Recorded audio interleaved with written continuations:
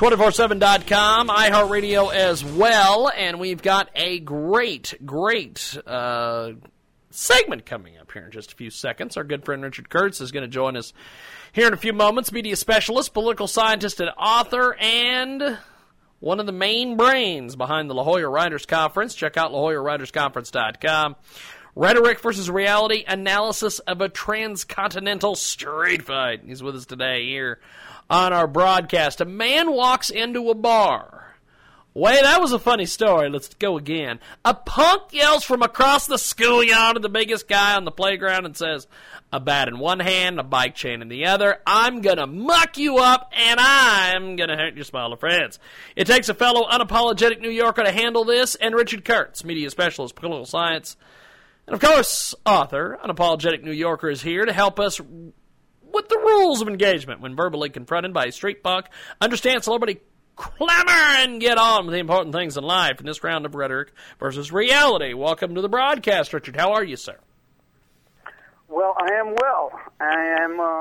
I'm all the better for having had some surgery this morning on my eye.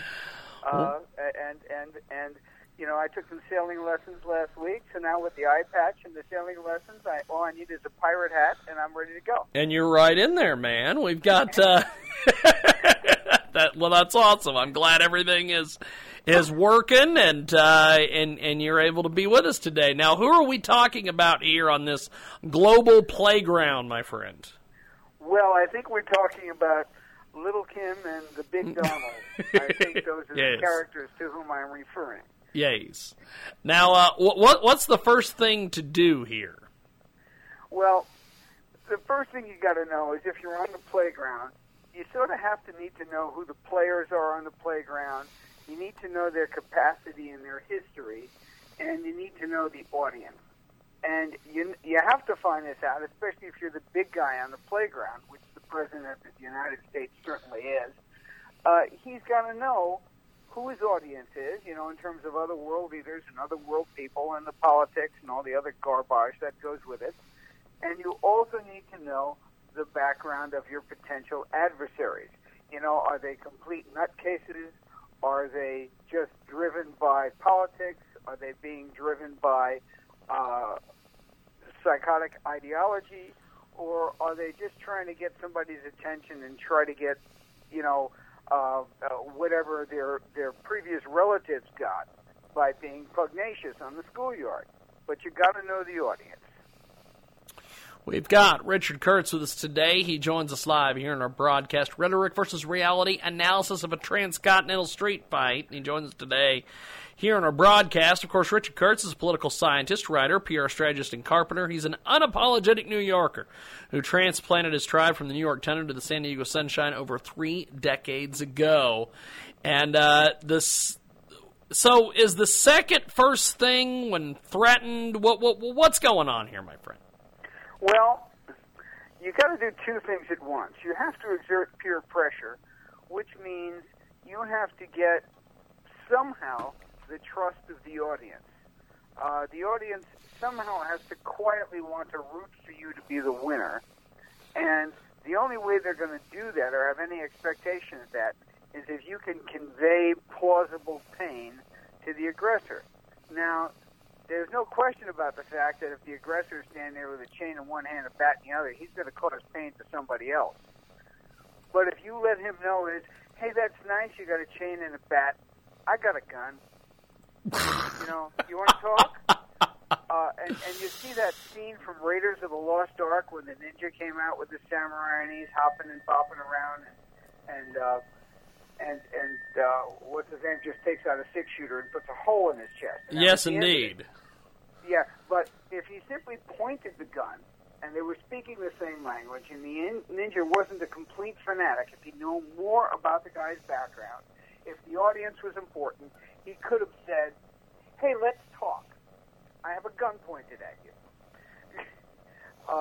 So it all holds the same way. You have to be able to convey the idea that you can convey plausible pain, which Donald Trump did very, very succinctly and perhaps clumsily, but saying, you have a button on your desk? I got 100 buttons on my desk. They're bigger than your buttons. It is the fantastic Richard Kurtz. He's with us today here on our broadcast. And so be committed and be prepared to act. Is that the story here? Yes, that's the next step. You have to be of a mindset that you're actually going to do what you threaten to do, and you have to have the capacity to do it. And then at that point in time, you're ignoring the audience. You could give a rat's what the audience thinks.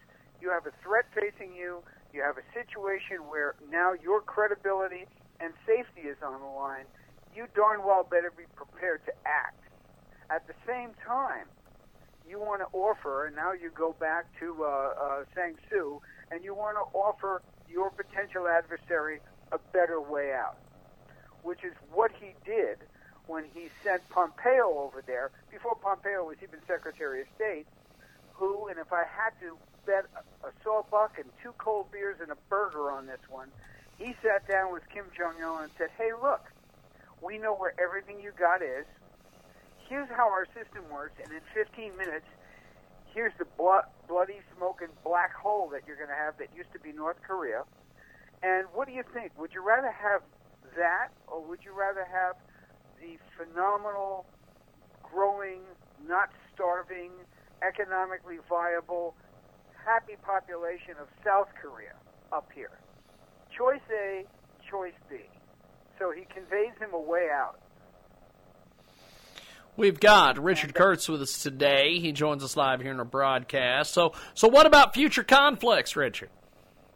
Well, again, you have to use tools like an intelligent biped would.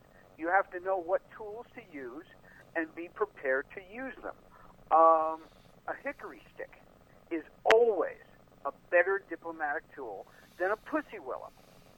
With a pussy willow, you can touch the guy and you can make it feel good, and you can talk about extending a peaceful branch. But with a hickory stick, you can give him a gentle nudge, or you can beat the living tar out of him and kill him. I like having a hickory stick, frankly. It's much more versatile and much more effective when needed. But these kinds of tools are simply unavailable to skirt chasers and community organizers. They don't know how to use tools. We've got Richard Kurtz with us today, and he joins us here on our big broadcast. Now, bring us up to speed on the La Jolla Writers Conference. How's that going? Well, it's moving right along.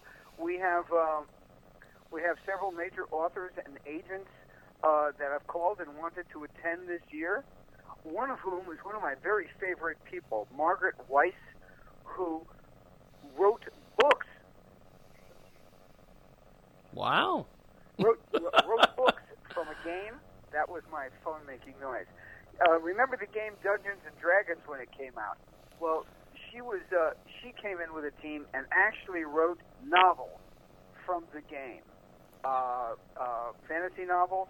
She's a phenomenal author. She's really interesting. She's a great writing teacher, and she can stand at the bar and drink bourbon alongside any guy I've ever seen. So it's really cool. Well, Rich, I appreciate you making time for us today. Get on the road to recovery, my friend, and we will talk to you next week. We'll be sailing again next week. Thank you. Appreciate it. Thank you, Richard. There goes Richard Kurtz, Strategies PR. He joins us today here on our big broadcast. We are going to take a break. When we come back, we will wrap things up. Coming up. If your credit card bills have gotten out of hand, call Consolidated Credit now. They can